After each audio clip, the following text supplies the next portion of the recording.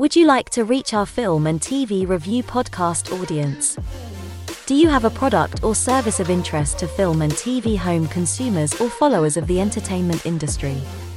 Have a film or show production to publicize? For affordable price plans for all budgets, get in touch and find out about our introductory advertising options. Reach our audience of film and TV viewers and visit our site contact page at filmandtvreview.com, or you can email us at business@filmandtvreview.com. Reach out today.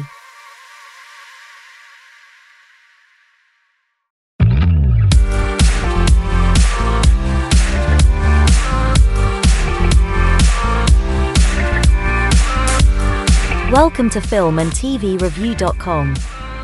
Catch the latest film, TV and streamed show reviews every week.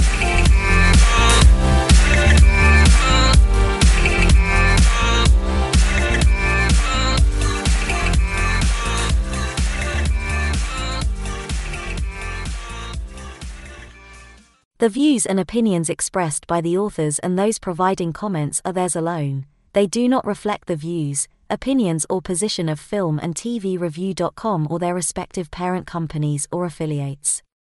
Filmandtvreview.com makes no representations as to accuracy, completeness, correctness, suitability, or validity of any information in this program and is for entertainment purposes only. Episodes may contain adult humor and language. For full terms and conditions, see filmandtvreview.com.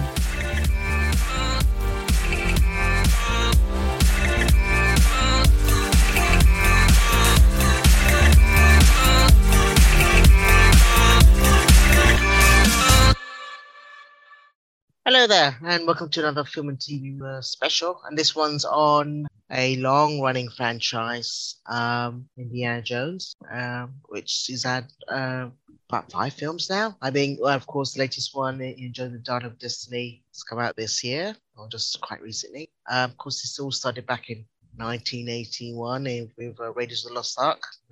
With Harrison Ford as the lead, and I think it was really born out of creative idea from George Lucas, tossing around ideas with his pal Steven Spielberg on a beach. I think he was trying to take a bit of a holiday after Star Wars outbreak, let's say, and he was throwing around an idea for a James Bond, character. Or I think the story is that maybe Steven Spielberg had wanted to direct a James Bond. However, the producers had turned him down. So Lucas said, well, I may have a better idea. So Indiana Jones was born, kind of a worldwide adventurer based on the the public, the kind of like serials or TV series of 40s, and it's kind of a retro film really. But in 1981, it's probably turns out to be one of those landmark films, and quite honestly a favorite in everyone's hearts. So gathered around a few of the hosts regulars who've actually sure have seen it and grown up with it, of course. So let's go around the room. I thought let's have our thoughts on, basically we'll start off going in order about Raiders of the Lost Ark, and if you haven't seen any of this film, it'll be a good chance for you to just get that and why we like it so much. I'm a fan myself. Andrew. Hi, Andrew. I'm pretty sure this film, let's say we start with Raiders in 1981, I think it came out. Steven Spielberg directed. It is classic. Well, what's your thoughts on Raiders? What does it hold? Does it dear to your heart? This particular film? I mean, for me personally, I'm trying to remember it now because I've seen so many franchises since then. But yeah, I mean, I think it's just one of those things where even though it wasn't original, I mean, there were ideas from like Tintin and other pulp material that kind of inspired it. I think it's just one of those things where, all these films that have come out since then are like, oh yeah, that's so much like Raiders or this or that. And long story short, I saw the most recent one in something called Alamo Drafthouse. There's a chain of cinemas in the US, and before they show the main feature or even the trailers, when you walk into the cinema, they start showing all these shorts and other things themed to where the film is. And they were showing trailers for films from the 80s that seemed to be like also knockoffs of Raiders, of like Treasure of the Four Crowns and other things like that. Uh, can't even remember what other stuff, like just all these like action adventure, or like the 80s version of Alan Quatermain. Even though Alan Quatermain was something that existed before that, it was just this idea of bringing it back in the 80s was sort of like, oh, well, people like Indiana Jones or like Raiders, let's do like an action film where the guy is kind of like this regular, this says he's an archaeologist, but you don't see him as much of a scientist guy. He's just more of a this guy who just finds himself in all these situations of having to fight like Nazis or other bad people. And it's just like a fun kind of thrill ride. And it's not impossible to see why it inspired theme park attractions at Disney, even before they took over the franchise, like whether at Disneyland or Disneyland Paris. I think the one in Disneyland is a little bit more immersive. Disneyland Paris is more like Disneyland is a ride. Disney World is a show. Disney Paris is just a roller coaster, no real theme. And then Disney Tokyo is like the Disneyland ride. Yeah. Like a more immersive. Yeah.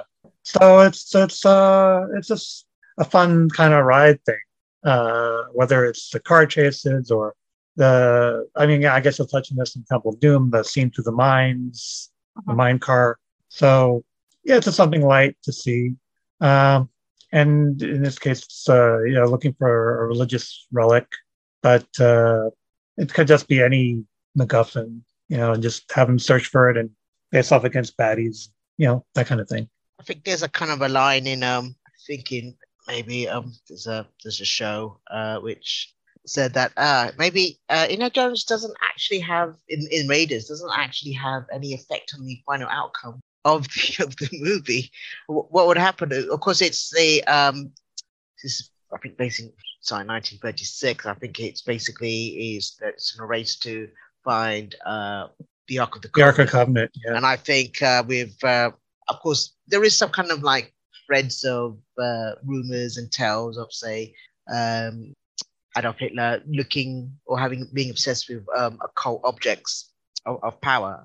And of course, the Ark of the Covenant is supposed to have broken tablets of the Ten Commandments, and in there, quite power or whatever it is. And and it's basically quite a few spills and kind of like cliffhangers and kind of basically what those old TV series were, very much literally cliffhangers. With each episode or an episode would end with our hero in peril, maybe going off a cliff, and then what happens next week? We find out, he made it or make it.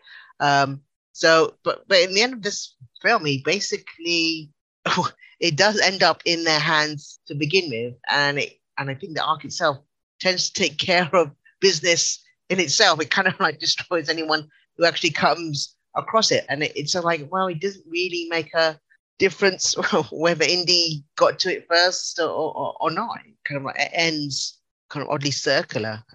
But probably that's not the whole point of it. The whole point is basically the adventure and the ride, and quite a lot of, a strong lead by Harrison Ford.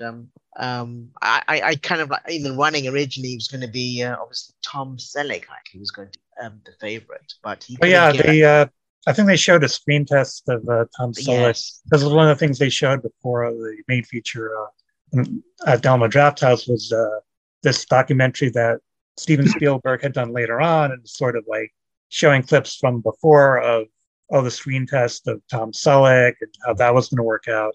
But then, as Spielberg said, history now tells us Tom Selleck became the lead in this TV program, Magnum PI.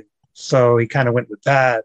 And so eventually they wound up with Harrison Ford playing.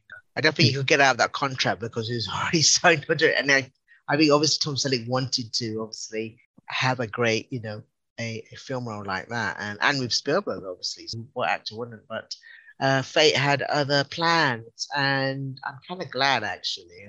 There's not, if you look at Harrison Ford's career, he's made these kind of very maybe archetypal, almost cliche heroes, or let's say Han Solo or Indy or Deckard, where it's kind of like now obviously they've been revisited, but it's a bit of a alchemy to make it almost relatable to a modern audience, even if it's the 80s or 90s or so forth.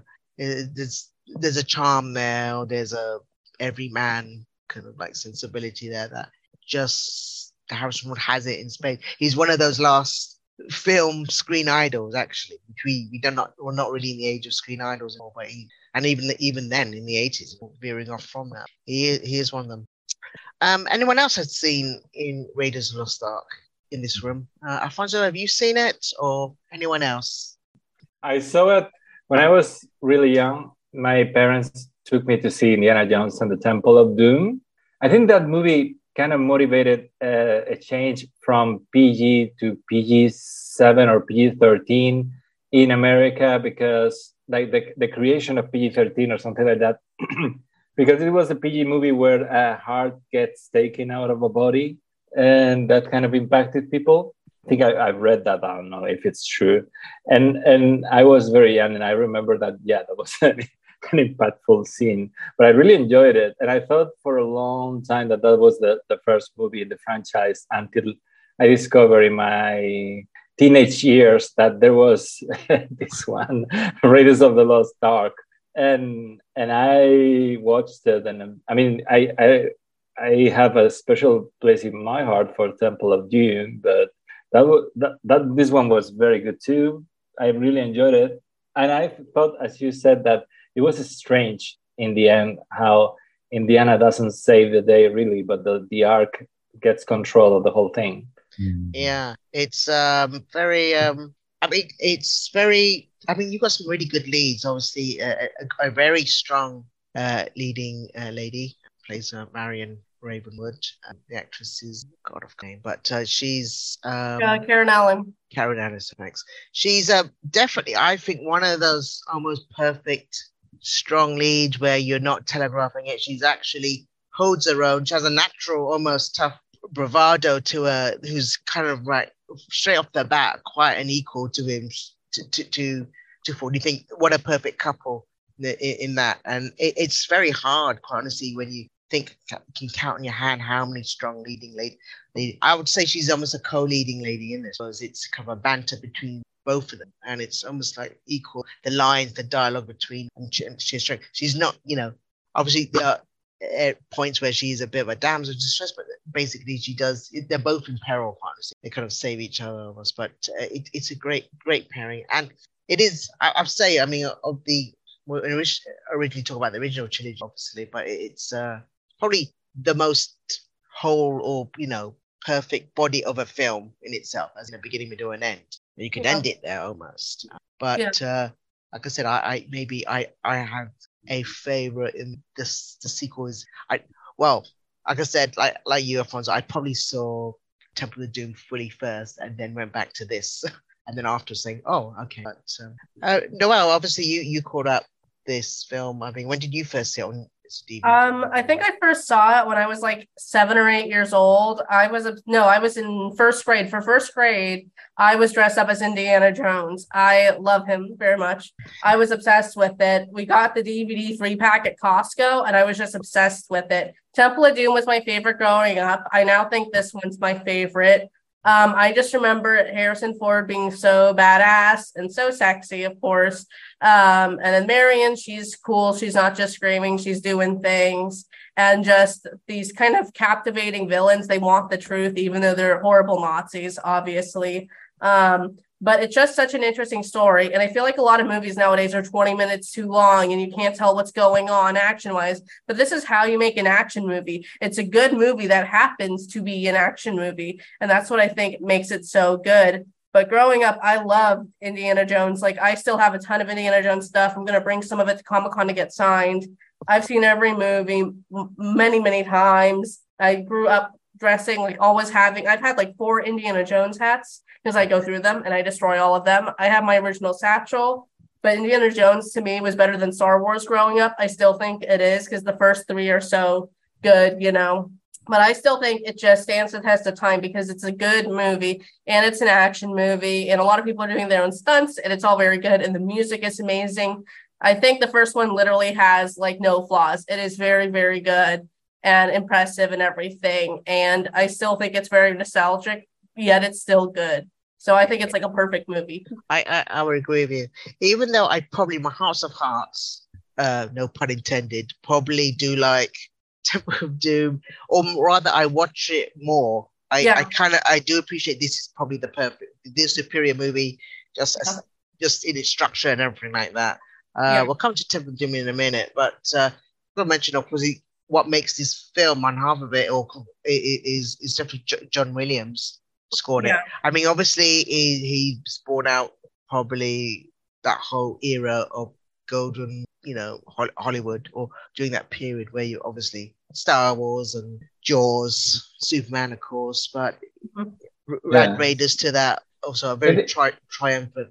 It is the golden era of John Williams, basically. Yes.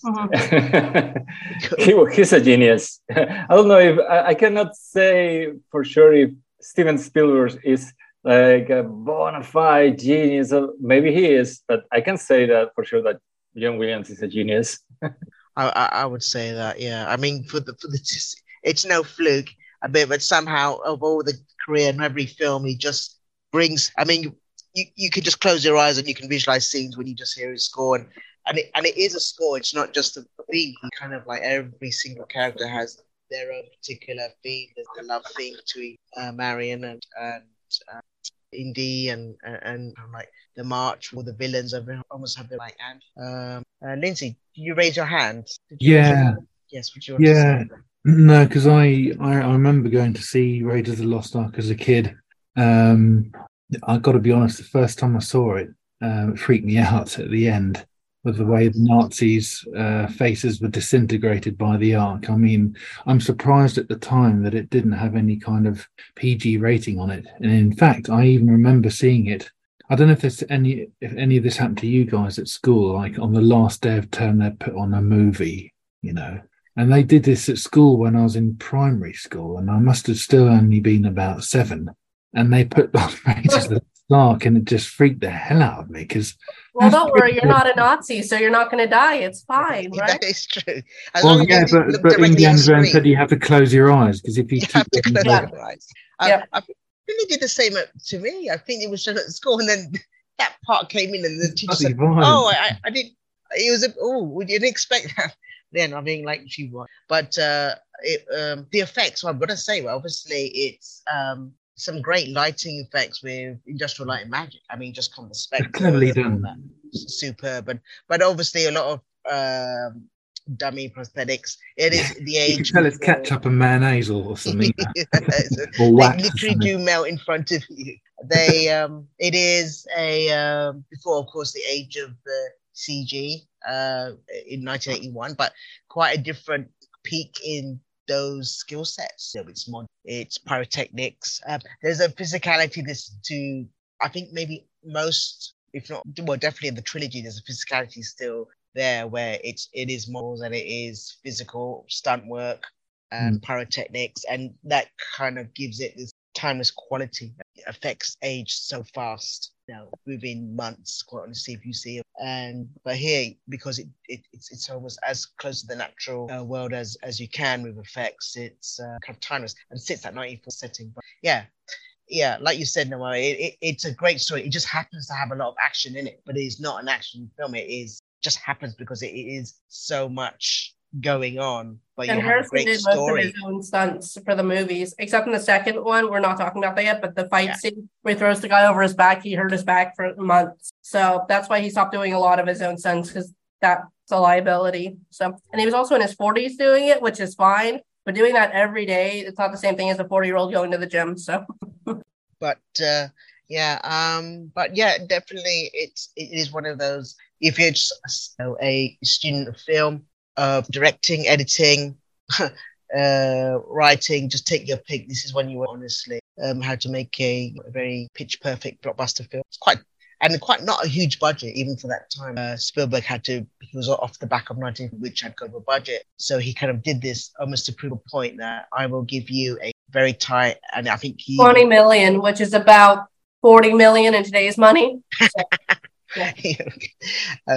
It is. And it just shows how tight it is with the editing. I think I think this is where you can see Spielberg's strength in his editing. How he deals with action, tension. He basically, I mean, he's obviously was the whiz kid there. almost at the peak of his powers, but of course he can dial it in any way he wants to. This one, quite absolutely just tight how you do action, how you see suspense. It's all right. But that was that was Raiders of the Lost Ark. Of course, this was born out because of the success, brought out the sequel, which was Journey the Temple of Doom. I think that's 1984. I would say definitely this is, for a lot of people, somehow a favorite, or at least you get the strongest iconography of Jones from scenes. It's when it kind of like, this is when it kind of really solidified that a pop culture character that will be on lunchboxes, and this ignites it in kids. I was just curious about members here when they saw it, what their impression of it was. I've mentioned kind of your first exposure. Quite scary also, but also in the UK is the first time we got this PG-13. It was the second film to actually film. Yeah, same with us in America. This and Gremlins too, which isn't that also Spielberg? Or am I he produced it. Yeah, I mean, it was what inspired the PG-13. Yeah. Yes, because of all the darkness and the. I actually saw it recently. Again, I watched all these not too long ago, but the effects age really well. I think even better than Raiders. The blood drinking and everything. We get some of Harrison's acting ability. Like I said, this is my favorite one growing up, and I think it's very fun and creative. Fun fact: the Maharaja boy that's not the kid's voice; it's a girl's voice. Because I guess the kid was older and they wanted a young voice. So, but I thought it was very interesting. The bug scene and everything. I hate bugs, so that freaked me out. That was actually not a real set, technically. That was basically a cardboard box painted to look all dark, and then they would dump all these bugs onto Steven Spielberg's wife. Yeah. All these bugs. Kate Capshaw, yeah. And to relax, she took a bunch of muscle relaxing pills to not freak out, which I'm like, same. Also, the song she sings at the beginning, Anything Goes, I had no idea that was an Indiana Jones movie. I thought they put in the wrong movie or something. But that song, Anything Goes, was written when the movie takes place, but when translated from Mandarin to English, it's the 84 version of the song, not the original version. So I did that song as an audition song. Fun fact, I can speak Mandarin slightly because of that. But I love the beginning fight scene in Shanghai, and they actually filmed part of it in Shanghai. Short Rounds, of course, really cool. Everyone loved him. I'm kind of indifferent to him. I think, what's his name? John Rhys Davies' character, Salah, is a cooler sidekick, but I know why people like him. I didn't find Willie Scott too annoying. I feel like that's how most of us would act if we were in an Indiana Jones movie. We would be freaking out. Yeah, there she is before she got all that bad plastic surgery and her face turned into like this kind of. I mean, we're not bad mouthing Kate Capshaw. We love her. But I'm glad to see Ki Hong Kwan get a resurgence in his acting career. I thought the movie was very cool, very ahead of its time. Some people find it offensive, but apparently it was made to be offensive, to be like, this is how Americans actually believe stereotypes about India are. Like Americans can't tell that it's a joke kind of thing. So some people don't like it for that reason, but I think it's a very interesting movie. And the guy who played Mola Ram was apparently very famous in filmmaking in his own country. So I think that's really cool to take an iconic actor from that country and put it in this movie. The villains are very interesting in this, but they're not Nazis. So a lot of elements from this were added to the Indiana Jones attraction because of that. But I still think it's really good. I think the pacing is a little wonky, but I think the special effects have aged better, except for the CGI at the end when it goes from the mine cave to the water. You can tell it's CGI and like claymation. But other than that, I think it's aged generally better. Also, the plane crash at the beginning, I think, is like one of the coolest scenes. So, very good movie. It's definitely more leading towards the action series now, and maybe you kind of feel this is more action than story, certainly towards the latter half. But that it does almost towards the climax. There is a mine shaft scene, or where there's the kind of like they're mining. I mean, the story basically is it's again another artifact, which is a Shankara stone, which is kind of mythic. I suppose taken a bit loosely from mythology or a bit screenwriting liberties, but it's kind of powers which kind of like brings goodness and kind of strength to a village and well-being. But then because these are sought out by, of course, it's more of the old the Raj and maybe the uprising of an old thuggy Hindu cult, which were actually, I think, merely just a bunch of thieves, really, in reality. But here they've become a bit more occult leanings towards Kali, one of the goddesses there. It is, but it is, I mean, as from that cultural background, I didn't find it offensive. It was just quite great to actually see him in a different culture, exploring it, knowledgeable. I mean, for him, the Indy himself is just very knowledgeable about customs and history, and it's just great to see it on screen. I don't think it needs to be offensive. It's only maybe someone else's party, their viewpoint that it must be offensive. It's really not. I think it plays it really well. And it's great. I think it just shows it's covered such a globe-trotting global adventure that this is. I mean, you're touching quite a few cultures. I did like as you say, the beginning scene in Shanghai, where it's a Club Obi-Wan, obviously. Yeah, I love that. But it's kind of like he comes down in a tux, so it's kind of like very much a nod to James Bond. So you can see it does kind of like get my meaning inside. Also, the music throughout the entire movie, I think this is better music than Raiders. I know that, and any movie, I know that's an unpopular opinion. It's also used the most at the Disney parks. Maybe that's why I like it. But I guess they're mostly action scenes. It's so good though. The music is so good. Like I think you only know you kind of know Willie's theme, Short Round's theme, and actually there's quite a scene in obviously where it's there's a rescue. Obviously they get involved in this cult. They try to rescue some kids from mining these Shankara stones. But it does kind of like when they start their escape, and you've got a fight sequence simultaneously with Short Round and Indy and even Willie, who's kind of like just joining in. But each cuts between a theme between each, and the camera pans between all three, and it's kind of like it's music and how it's strongly identified and how good John Williams is in giving each character a soundtrack theme to it. So there's musical cues where there's no talking. A lot of it is action towards probably the last 20 minutes.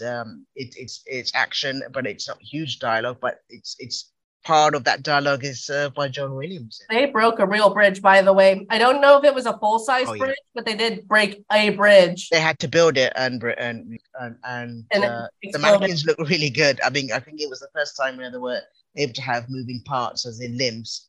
So when they cut it actually looks very good. Because I recently just watched it, and it's like, you can't actually tell. It looks like, wow, this is really real. Yes, it's. And anyone else? Sorry, I also like the line when he's about to cut it, and he says it's like something about Kai in hell or something. Kalima, we'll see you in hell. Yeah. Yeah. That was so funny. Again, it is a huge. This is a lot of the pictures and all the drawing. Kind of like posters and all that. This is when it really become pop culture, and I think House of Wolves is never been in better shape than this one. I think he worked hard. I've seen the behind the scenes. What do you think of course, it's a bit of a kind of a gear shift with Kate Capshaw as much more of a damsel in distress, but a different character, and you almost find it almost annoying compared to when you had the Marion Ravenwood character. At least he's not a Nazi. Yeah. That's what we say about politicians too nowadays. At least they're not a Nazi. So like the next one, Elsa, spoiler for the third one. Spoilers. CJ, you raised your hand. You've got your thoughts on Temple of Doom? Yeah. Let me just put my hand down. I guess I kind of was late to the Indiana Jones party. I mean, in terms of I never watched them as a kid, but I did watch them kind of my late teens there. And after watching them, I kind of got it. I understood why these were popular, and it's pulpy action adventure film with a bit of comedy and stuff in there, and also a little supernatural elements in there, which are not fully explained. And it's sort of just a little, they give you enough for you to be amazed and enough to sort of be be mysterious about it. But Temple of Doom is not it's not my top Indiana Jones film. It's not my favorite film, but it does have my favorite scene, which is the bridge scene where it's like Indy is running and then they're cut off from both sides. And it's sort of like one of those, it's very few movies where like I'm watching it, I'm just kind of thinking, okay, what's he going to do? Because this is almost like, it feels like a borderline impossible scenario to get out of, because in most films you could probably think like, there was a character who said he was going to get help, so he's going to come back, and help them out. But in this scene, it's like, well, what's he going to do? And then he he cuts the rope of the bridge and stuff. And then, yeah, it's just one of my favorite scenes in a movie. And yeah, I really liked it. And yeah, I think, I know a lot of people don't like the Temple of Doom. I want to say it's probably my third favorite of the original trilogy. But yeah, just that bridge scene, I feel like is top scene of like all the Indiana Jones films.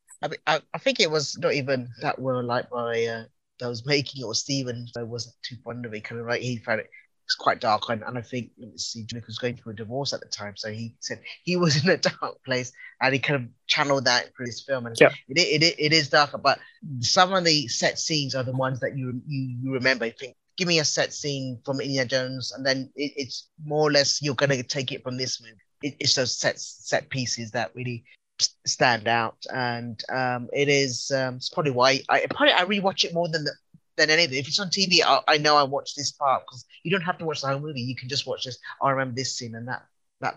I think the minecart chase was supposed to be in the first one, but they didn't have time, so this is why it came into this. But I think solidified as a globe-trotting venture. He was definitely a world culture that he kind of like looked at. It just opened up to the world. It wasn't just and even if people find it like inaccurate, the Ark of the Covenant isn't accurate either, nor is like none of these things. It's like Family Guy, where it's nothing is 100%, it's everyone is game. The actual Ark of the Covenant, if you look at it while it's open, not even closed, just the golden part, you will also die, and people claim to actually have it somewhere in the Middle East. I'm not willing to do that adventure, so yeah. But in this realm, yes, it's. I think I do like that. At least for the first 3 films, mostly you had the supernatural element, but you didn't quite. It's kind of like there's a lot of belief that you have to meet halfway through to say that it is an actual supernatural element. Or something. Yeah. So it's kind of like not. It doesn't. It takes you so far, but then it doesn't convert you to that religion. Yeah, it kind of like, okay, you don't have to believe. It's like there could be something there, but he doesn't. Then he kind of pulls back, and it's but it's it's a good movie. Honestly, the trilogy, these first 3 films are from such a wondrous trilogy. Of course, there was the final crack of the whip in 1989 with the second sequel, was Indiana Jones and the Last Crusade.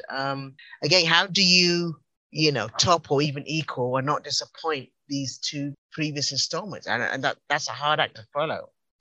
I think this film, it's come out in 1999.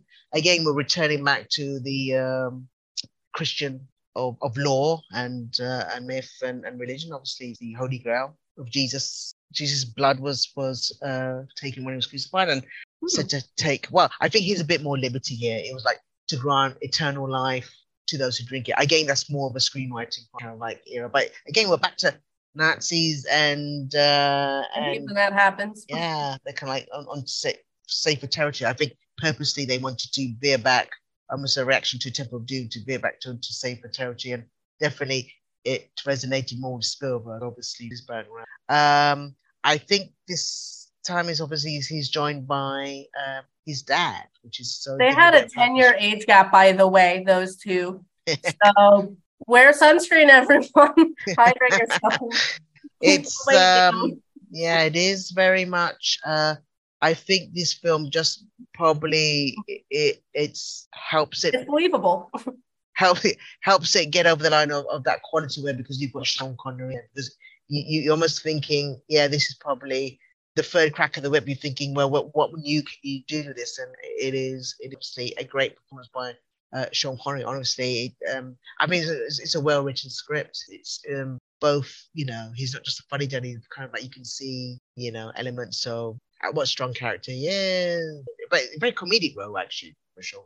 CJ, I'm guessing this is your favorite one, or is it Raiders? I'm gonna say this is my favorite one. It's a good send off. It's a good adventure. It's good action.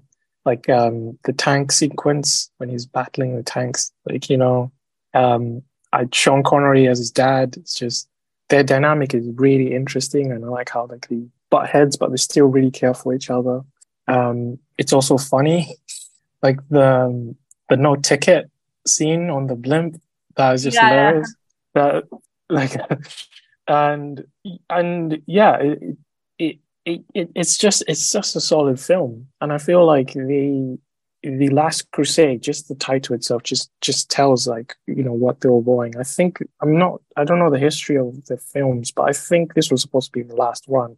Like they're done with it, and they're not going to make any more. So it makes perfect sense for them to kind of just ride off into the sunset, And yeah, I think this is a really good film, and I think it's Spielberg and Lucas at their I got some of their best. Yeah. Again, some great sequences, and that tank obviously Nazis are going after the Grail and it's race against with them to actually get this artifact. But it is that tank sequence, definitely you think, well, how can you really top some of the really great scenes, some of the best scenes in cinema that was born out of those first two films. This one really does it with the tank sequences. And again, it's that physicality, a great bit of horse showmanship by either his stuntman or even Harrison Ford. I think he was quite attached to that horse and wanted to take it back with him, but he couldn't. It was proved too expensive. But it was a huge jump from the tank, from the horse to the tank, and then fighting. It's very. He still brought it there. I mean, obviously, as you say, it's only 10 years difference between Sean. Sean Harrison Ford really brings it in and ends it really well. Andrew, you've got your hand raised. This is a fun one of yours. So. Yeah, I mean, I liked it because of taking some stuff from the beginning, but also adding some new stuff. So you mentioned Sean Connery and adding that element of Indy's father, but it also brought back some characters who I'm trying to think to what extent you really saw them in the first Raiders, but see them a little bit more here, like Sala and also Marcus Brody, Denholm Elliott's character. You also have the whole prologue with River Phoenix playing a young version of Indy. And I think that kind of sort of set up for the Young Indiana Jones series a few years later. I mean, not maybe in a direct kind of way, but kind of just that concept of, he even went on adventures when he was a lot younger. So it just kind of took things and made it kind of like the whole idea of like what the third film in the trilogy is supposed to be is like taking like elements from before, but then putting them in a different kind of context or larger context and saying, this is what we're going to add to it, and then also the whole idea of the send off, them literally riding off into the sunset at the end. Also, as a little side note, if you mentioned this, but it also made, it was probably popular before, but the site in Jordan where it was filmed, the Petra, become really popular. I mean, it may have been popular before, people were really into ancient history, but now because of this film, people are into it who aren't necessarily into history. They're like, oh, yeah, well, this is from the Indiana Jones film, talking about the scene, at the climax. So, there's definitely a lot going for this film. And, it's a fun ride and a fun way to kind of send off the character, at least for a time. Although I don't know if they really intended that. But I mean, that's what I have to say. I mean, it was really just kind of a fun way to send off the character, a fun ride. Not as dark as the second film. But yeah, I mean, it's definitely good. Yeah, definitely a lighter tone to this, much more than the spirit of the first one. Of course, his companion in this one is, I think, Femme Fatale. Elsa. like Elsa, from sorry, Frozen, except the Nazi. Yeah, it's like Yes. Alison Also Doty or whatever. Schlater, something German, Oppie. Oh, the character, yeah. The actress. Oh, Alison Doty. She's the Doty, only yeah. Indiana Jones actor on Instagram, so that's fun. She'll be at Comic-Con on Sunday. Mm. Yeah. Alfonso, you got your hand raised up. Oh, well, I just wanted to say that the big chase scene before getting to Petra was filmed very close to where I live here in the south of Spain. And I know a guy that was in that shooting, or let's say he was a kid around, and he was around that shooting when they shot very close to where he lived in Spain. And he told me he was a cinephile. We met at university, and he told me he had been a witness to that shooting of the chase scene with the tanks. Wow. And everything. And also, yeah, here the companion in this movie is really the father. It's like there's a girl, but really the main sidekick here is the father. As before, there were two ladies in the previous films, but yeah, here they switch it up. Yeah. It's I mean, the femme fatale is really just turns out to be kind of working for the other side, obviously. So yeah, the sidekick is Sean Connery in this, and but some great dialogue between them, and it's kind of nice comedy chemistry. I think almost like with indeed the Indiana Jones character, he's always the kind of take charge guy, but then as soon as he's in the company of his father, he becomes this kind of like surly teenager who's just kind of reverting back to that father-son relationship. It's quite yeah, the humor is very important between the sidekick and Indiana Jones in all the films. Yeah, I think maybe not so much in Raiders, but yeah. Yeah, I think it helps kind of like you not take it too seriously, because it's almost like the running gag of Jones has a phobia of snakes, so he kind of can't really stand them. Hero who has very human phobias, but the humor is obviously just they sprinkle it in just enough so it kind of like reminds you not to take it and have fun as you go. But yeah, I think it's a solid movie, except maybe I think this is when it started, that probably towards the end. It's almost perfect, except that when they meet, obviously, the guardian of the Grail is this 900-year-old knight just standing right in front of you. And at that point, I'm thinking, oh dear, this is really a bit awkward to watch, really. It's a bit it's just gone over the plausibility line for me, or you, because you want it as grounded, but in supernatural elements you don't really see it in that kind of like just right in front of you. But here it is front and center, and it seemed like a bit hokey. So I prefer that to Aliens. Well, we'll come to that in a minute. This is maybe the beginning of where say, oh, thank God you end it here, but this is the sign of things to come, let's say, quite honestly, as we saw, and it gets almost exponentially worse or better. Oh, Yes, Noel, yes, you wouldn't add. Sorry, just a few things. I know this is an unpopular opinion, but I think it needed more Elsa or more something, because I know it was sad when she was a Nazi, but I feel like they needed more build up to that. Like, I feel like it's so much him and Indy that I wanted just something else other than those two. So I wanted more of her, because I think she just made it very interesting, and her to the dark side, so to speak, would have been more gut wrenching. But also not so fun. Very sad fact. The reason why Marcus Brody isn't in the next film we're about to talk about is because his actor was dying of AIDS when he was making this. So that's why he always looks so tired. Very sad. Because otherwise I feel like he would have been in the next movie, because he liked, doing these sorts of movies. Yeah, you probably kind of facsimile replacement. Very good actors in their own right. But he actually does get on part of the adventure himself, which is he's out of the classroom at the university. So actually quite good.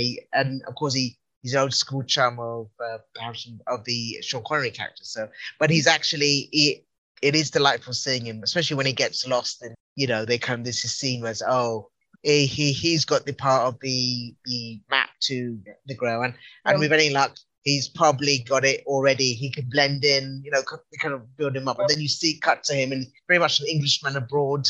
Does everyone speak English? It's.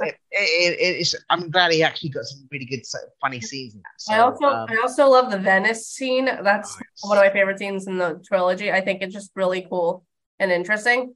I also like St. Indius the professor and his little bow tie. This was the first one, but I like when the girl has the kiss me on her eyes. So that scene in the first movie when Indy shows up, or someone shows up at Indy's store, I think it's Marcus, and Indy's in his bathrobe. That was supposed to be a scene between him and that female student. And then Marcus Brody comes in and interrupts it. But they deleted that because they were like, that might be not aging well. So anyway, especially because Harrison was like in his mid-30s and this was a high schooler that he's supposed to teach high school or college. I forget. Anyway. But no, and some good, again, nice they actually put the kind of the puzzle solving scenes in that library in Venice. So it's kind of like there's Clue, and again, good. Oh, the stamp. He's stamping the librarian stamping the book. Yeah, that's hilarious. I love that. But yeah, there's again, I think there's a lot more clue finding to the next part, and very much the old. It's almost like a game here, in which you're trying to actually solve the riddle and clues. So it's very much makes the spine of this movie, and it's good. It was just fully put in this one, more so than the other two. Again, but a solid way to end that, I think, quite honestly. So yes, I think as a trilogy, it's just great to see, obviously, all of them ride off into the sunset, and in that era, closed brilliantly, and so it was. Yeah, there was actually a lot of.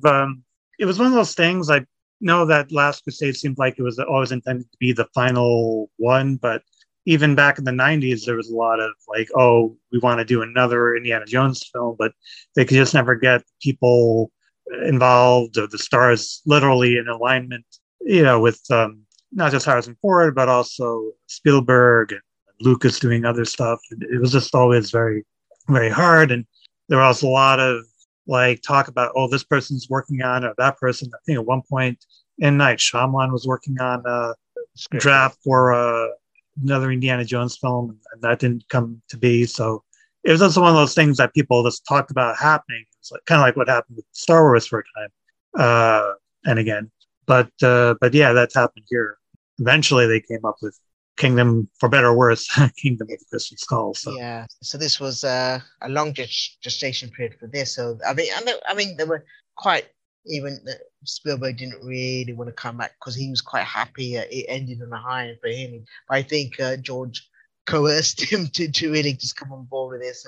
And I think George took the original title was, Indiana Jones Saucer Men from Mars. And now we're kind of like going to territory of 1950s, kind of like and they also don't forget, in between they also did the Young Indiana Jones Chronicles. And I know some people have watched that and they've liked that for what it is.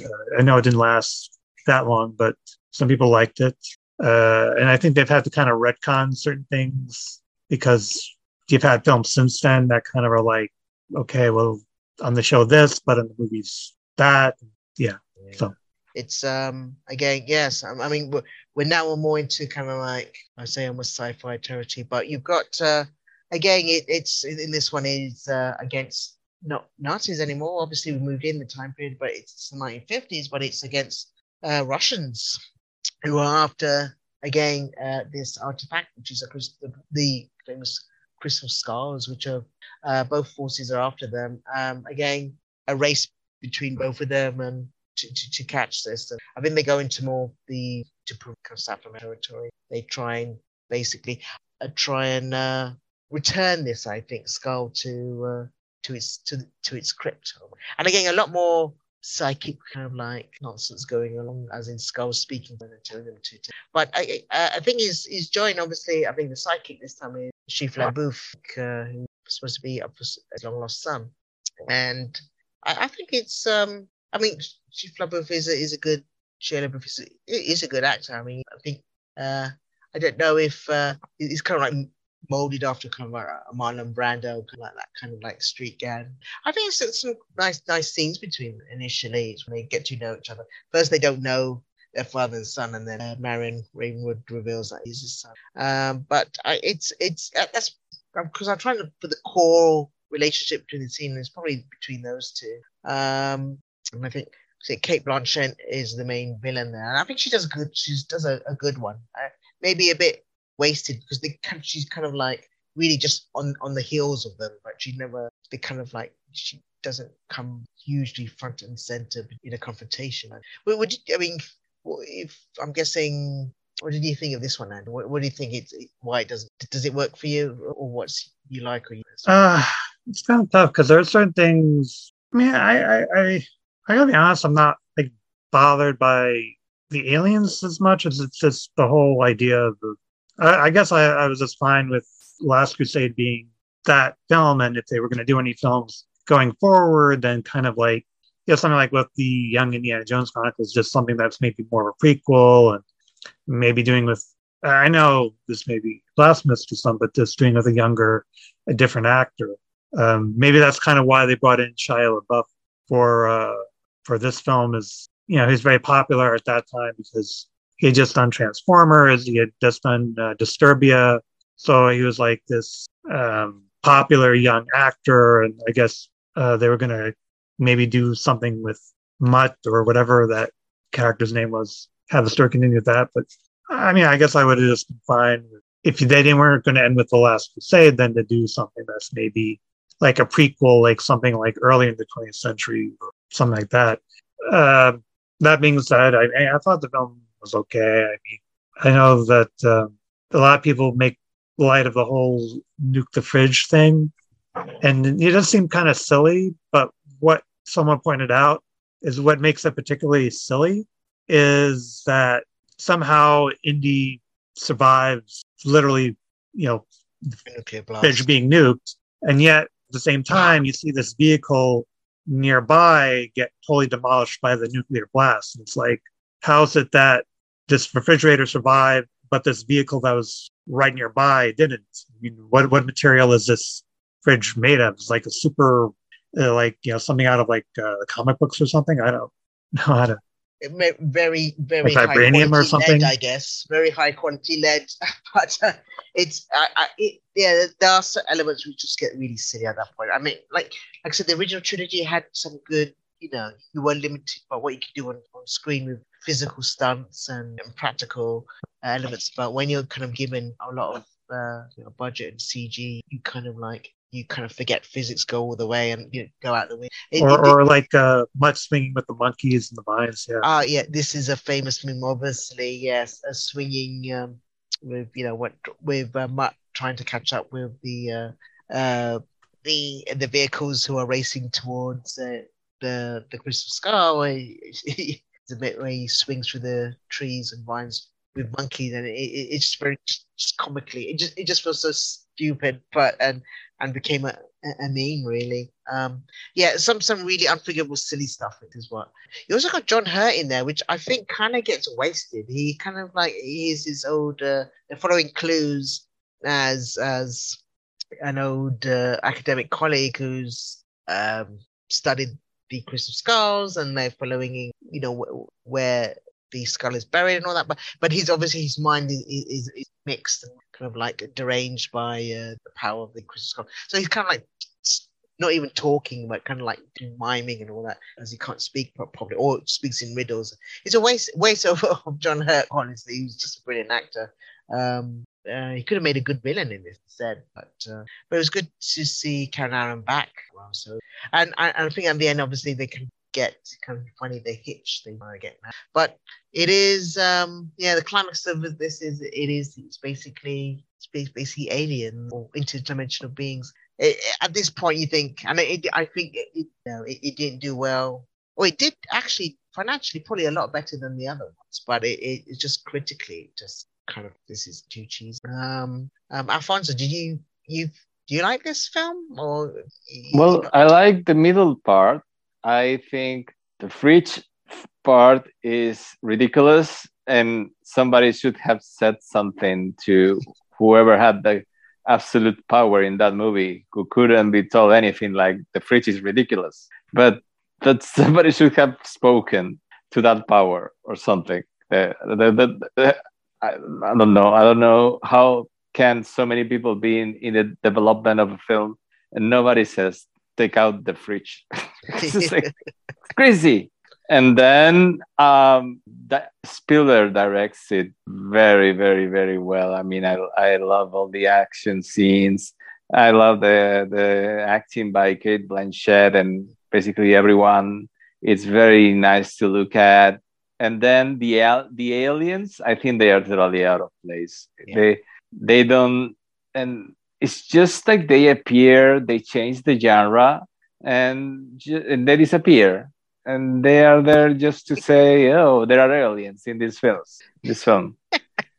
Yeah, I agree. They're very out of place. This is like, this not belong in this kind of like, I mean, the beauty to those indie films originally is just keep it as grounded as possible, whatever the circumstance, as fantastical as maybe sometimes the climaxes get, but you kind of, you earned it almost by, and part of the believability is that because you kept it as grounded as possible along the way. And here, or you use certain elements, but science fiction is none of them. No, I always thought also there's a bit where there's an ant attack where they start getting attacked by ants, or let's say CG ants, and it seems like, oh, okay, well, we're talking, this is just a video game. It's very, and I don't think computer graphics fit really well with this established type of style with Indiana Jones in particular, where you wanted this kind of old adventure, and then putting these elements in it either dates or it just takes you out of the movie. But yeah, the Source of Men it just felt odd. So it was kind of, so because of there's been such a gap between this and the trilogy, you can almost divorce it.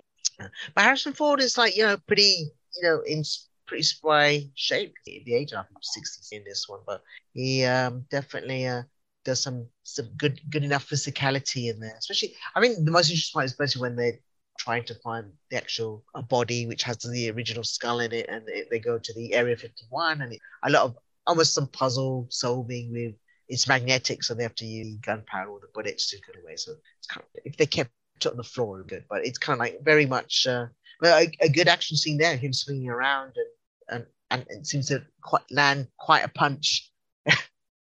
As Indy can, but my least favorite, I think, still is, honestly. Right. Anyone else have any thoughts on this one? Have you seen it? Yeah. Just, I mean, nothing more I can add to it. But just, this film was really goofy. I found it really goofy watching it. I think Harrison Ford, he's not. I mean, I guess he's way older in this film, but he's still got that energy, with him. And I guess you could tell Harrison Ford really likes Indiana Jones, as a character. But yeah, the film is just good. I just found it really goofy. Just swinging on vines, a lot of CGI. It looked like, I know lots of people say these Star Wars films, especially the prequels, there's bits in it where it's all just, the background is completely CGI, and it's really difficult to tell what's real and what's not real. I kind of wish they had gone back to all right, this film is real. Let's not have green screen and fake stuff. Let's actually try and make a kind of realistic-ish type film. But I mean, yeah, the film's a bit goofy. I think it's okay to watch. I don't think it's completely horrible, but yeah, it's just goofy. Aliens and stuff. I don't know.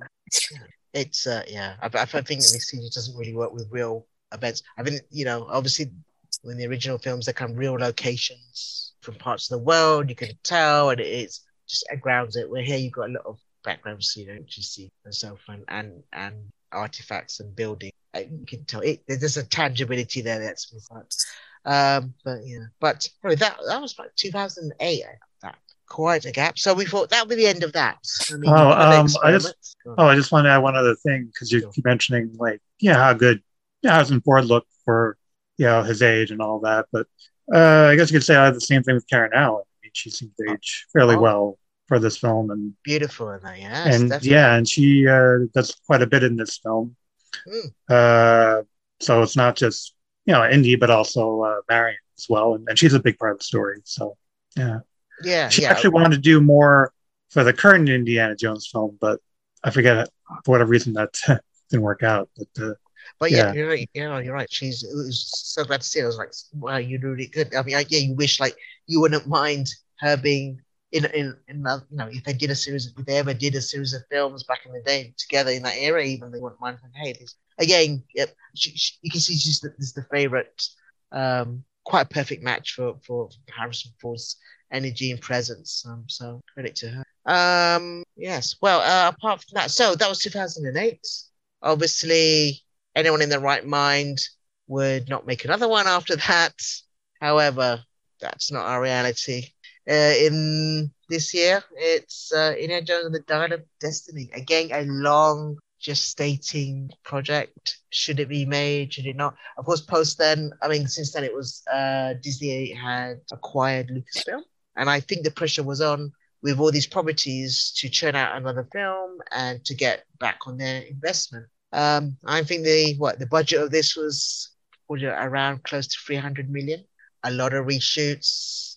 I think this was almost like about being completed a year ago, but then a lot of reshoots with the script and so forth. And of course, in the age of the internet, a lot of stories. So when I was wanting to I went to see this recently, and I was thinking, is this really? You expect a disaster on this, So you can go, and then you hear. I didn't hear that much good news about it, but I thought just get it over and done with. But after coming out of the theater, I'm thinking it's not bad. It's quite fun. I think once you've traveled through the goofiness of the Crystal Skull, you don't have your quality. You're in a whole different era. You're calibrated to maybe not be so critical of it. Again, Harrison Ford. I think we joined him Indy at the end of his retirement and being called for one last adventure by his goddaughter for Archimedes' it's a Dial of Destiny device, or rather, it came like a device which you can predict fissures in the Earth and maybe show you where portals are to time. So we did aliens and space. What next? Let's do time. That's probably what the was. Again, it's not Spielberg directing this time. Enough is enough, I think, for him, he said. So I think it's James Mangold. So bravely taking on the reins. Quite a good director in his own right. Let's have some thoughts then. I'm guessing for those who've seen it, what did you think? Andrew or Alfonso or CJ, what did you think of Indiana Jones and the Dial of Destiny? It was better than I think it was better than Crystal Skull. I mean, it was all right. I mean, I don't know if I'll remember this one down the road, but I like the prologue the de-aging process, whatever, notwithstanding. I thought it was a good prologue, kind of flashback to World War II era Indiana Jones and the adventures he had. Because that was something that was never actually depicted really, like during World War II. It was sort of like before. So here you actually see Indiana Jones during World War II on a mission and dealing with that.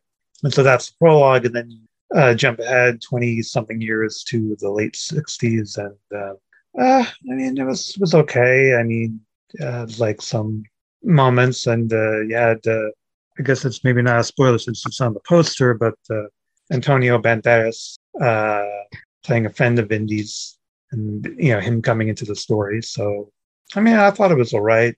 I wasn't bothered by the time element as much. I thought it was what it was. But ultimately, I don't know if I'll remember this kind of down the road. It'll just be like, yeah, I saw it. It was all right, but it's not going to really hold anything too deep in my memory, I guess. Alfonso, is this your new favorite Indiana Jones? No, not my new favorite. I thought it was good. I thought it got me emotional by the very end with the last scenes. And I appreciated that because to me it ended on a high note in that sense. I really thought Phoebe Waller-Bridge was a very welcome addition in that sense of a sidekick that really held her own and got charisma to spare during the film.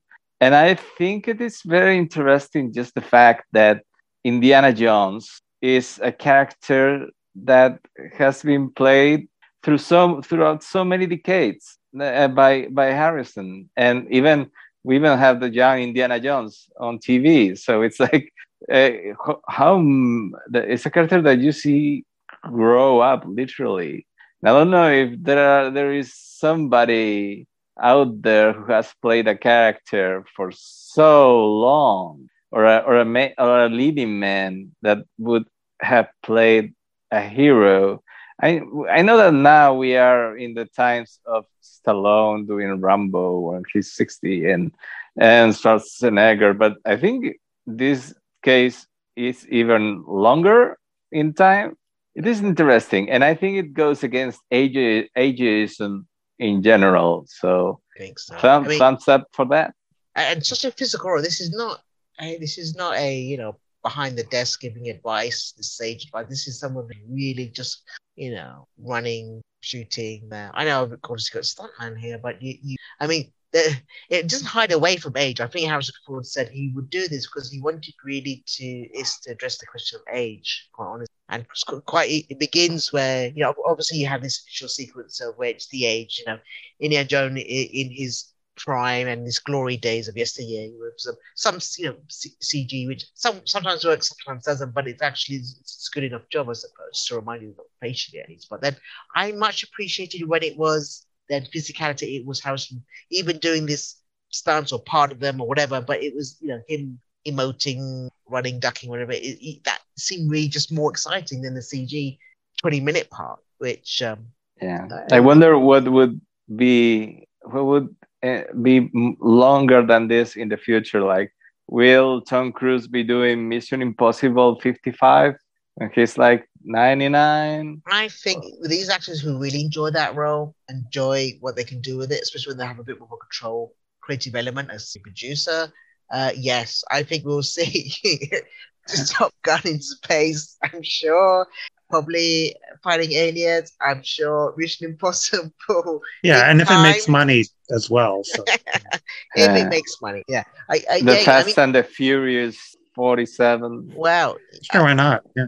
If they keep their budget under control, yeah, you can make a decent profit. Unfortunately, this film has made, the opening weekend's about maybe 60 million, which is not bad for a smaller budget film, and which would have been almost, I don't know if it's possible with these types of big blockbuster genre films of the 80s when they realized in modern day, with the effects and just the practically what's needed, it's to keep budgets under the control where they're profitable.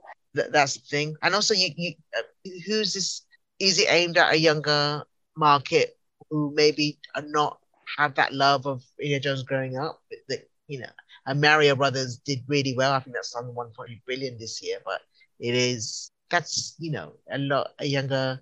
It's basically a lot of kids going to that, seeing their hero on screen. But yeah, we're talking an older demographic. Yeah, it's not aimed at the younger crowd, and it has been the proof is in the pudding of the box office. It's actually it has also bombed in China, where the previous ones had not been released. So it's running on nostalgia. Yeah, it is. But it's funny enough, the Crystal Skull made its money because I think it was a time when you had enough of the cinema, the main demographic or the main numbers of the audience was still had a lot of nostalgia for and curiosity just to see what would happen, and boy were they for surprise. So maybe on the back of that they think, after that debacle, I really don't want it's probably not going to be better than that, so maybe they stayed away. So but I've got to say, yeah, this film is actually much better than Crystal Skull. Again, it's with Phoebe Waller-Bridge. She's quite sparky, kind of a brassy character, a bit sociopathic, I think. So that's probably why I can't quite warm to her as in someone to take the mantle of Indiana Jones. I don't think she will. I don't think she will. I think I think it's that mix of charm and gravitas and just investment where you invested in the stakes with Harrison Ford, which he seems to invest in it despite the fantastical situations.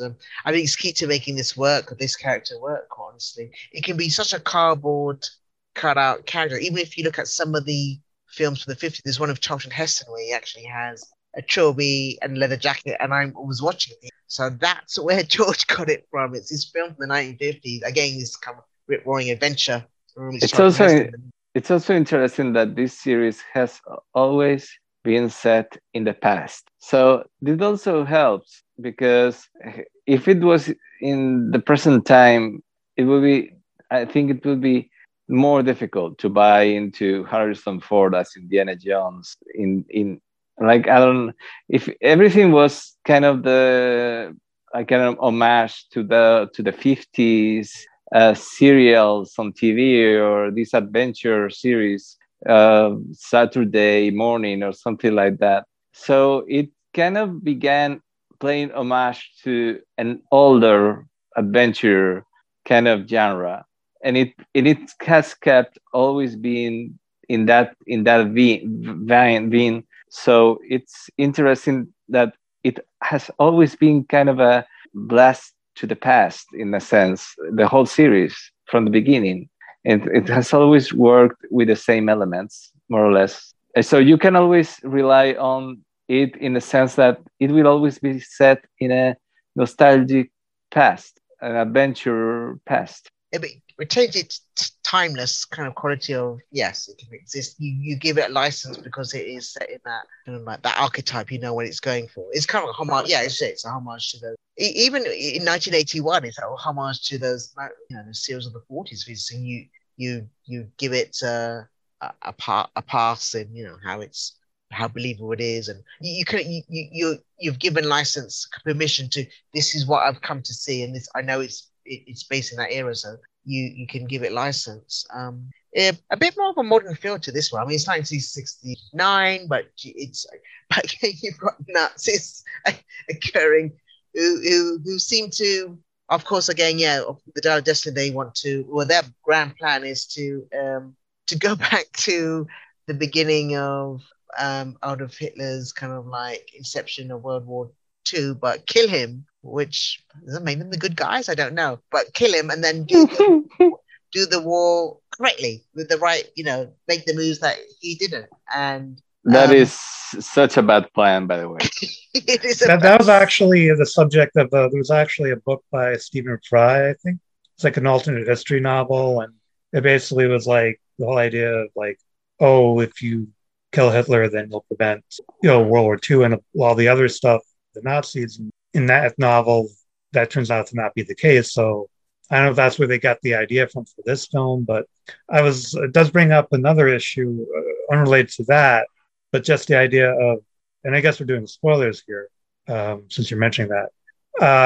How is it that they knew exactly that they would travel back to 1939 and not some other time period? I think due to the dial of where, I know there were some figures or dates written by the father of Helena, the character of Helena, who maybe mapped it to the coordinates of what you were dialing it into. I mean, all it does, that mechanism, I'm glad the mechanism itself did not generate a portal, which I thought, please don't do that. But it does, it just shies away from, it's a kind of like a compass. It just shows you where these fissures are. And maybe for some reason, not that they say, oh, this is any explained, I'm sure it just shows you maybe this goes back to this point. Although this is all very vague. I actually do not know. Yeah, like why didn't it occur to them that like, oh, maybe it would just send them to like a random time. In this case, it was set to the default time, the Siege of Syracuse. So it seemed it was like very precise, because then he remarks when they're all going in a plane going into this time fissure that you don't know where you'll end up because of continental drift. Well, I don't think that's how continental drift works. I'm reading about that. So no, I don't think so either. I don't know how I don't think it worked. Got to that conclusion, quite honestly. But anyway, at that point, I think you just have to put your brain into your backpack and just go like along. the MST3K mantra. Nobody was going to explain that to me, so I just assumed, okay, they got it wrong somehow. And I think then, of course, another big, you could almost say goofy, but I kind of like just went for it this time. I was allowed to, I was having, because you'd already been calibrated to just not hold it to any kind of standard like the previous ones. Let's just go with, they actually do travel back in time or through this fissure to ancient Italy, and I think or Greece actually, I guess. But it's we Syracuse, have yeah. you have the invasion of the Romans with where Archimedes is, and so we actually have time travel, and you're thinking so that would split a lot of audiences. But if you don't welcome that, I guess you have no business going into this film, I think, honestly. But he obviously in the climax he does meet Archimedes, and he decides he wants to stay there. Helena, his goddaughter, has other plans. Is more of a touching moment that I think, I know she kind of forces him back, she just wallops him, but it's kind of that's the more emotional part where she seems to show some emotion, where it kind of like say, well, why I've got no one to come back to, and then she kind of gives him a look, said, no, it's me, I come back, and I guess Marion and so forth. But it's I don't know, it kind of like worked. I think the ending worked. I think it was good that he came back. It is funny why he would think it's a good idea to stay, because knowing him. Well, I mean, the murder charges in the present. Oh, yeah, that's true. Yeah, well, and also there's this kind of current. I mean, something going underneath the surface there of depression after being like retired and just. So it's interesting how everything comes out in that scene, in that sense of like, well, here I think like I have a purpose, or I don't know what it was. Yeah, it wasn't kind of like any quick answer, but it was kind of like it's the most in depth of kind of scenes of indie character. If you're trying to push him into 3 dimension, is what do you do at this stage of your life? And besides the whole glamour of location hopping and so forth, traveling, what do you do at that stage of your life? What's your purpose? He felt like he had nobody. He didn't have anyone. But then at the end, kind of like friends and family get around, and it's quite. And of course, Karen Ann makes a appearance again, looking very good, and kind of like relive that scene in the first movie. Where does it hurt?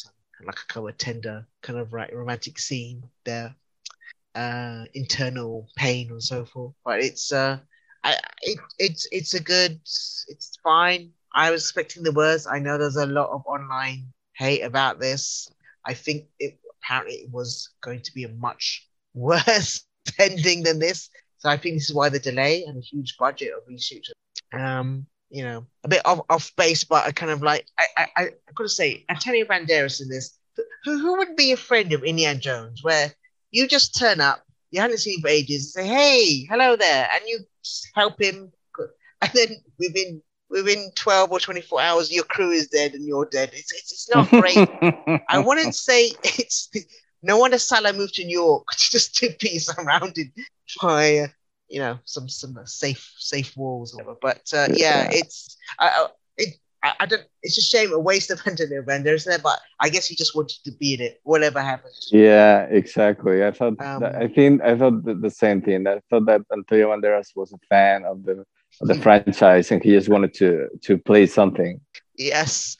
A bit of puzzle solving here as well, which I kind of like with Archimedes, kind of the space on the water and the fulcrum. I thought that was a nice scene in the Caves of Sicily, so it was good. It did pack a lot in there. It is a too long film. It's 2 hours and a half.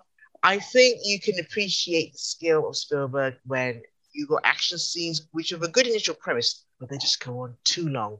They go on so long that you start not enjoying the action. So I think maybe Mangold, very good at drama, very good at maybe more low-key drama and action. But with this, I think a bit of a misjudge with some of the editing and cutting scenes when they shoot. Isn't Mangold the guy who directed Logan? Yes, that's correct. Oh, okay. I mean, I haven't seen the film. I don't really mind the spoilers.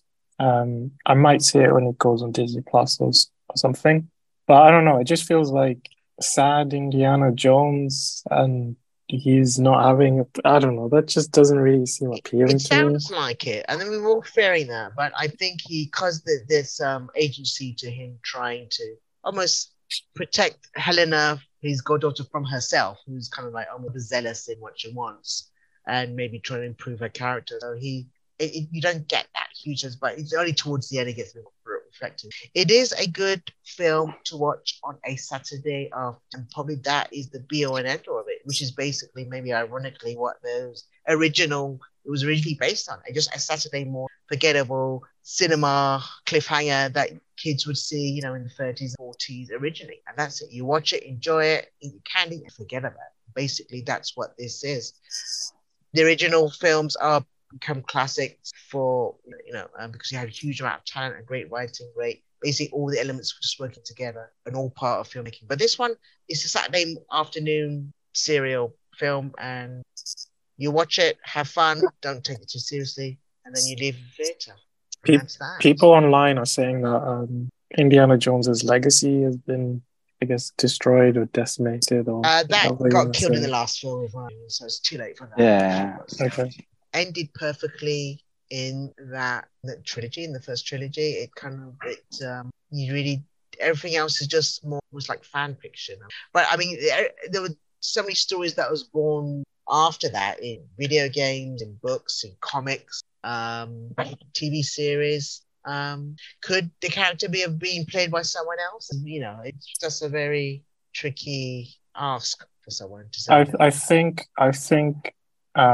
because I remember with the Solo film where they tried to replace Solo with a younger actor.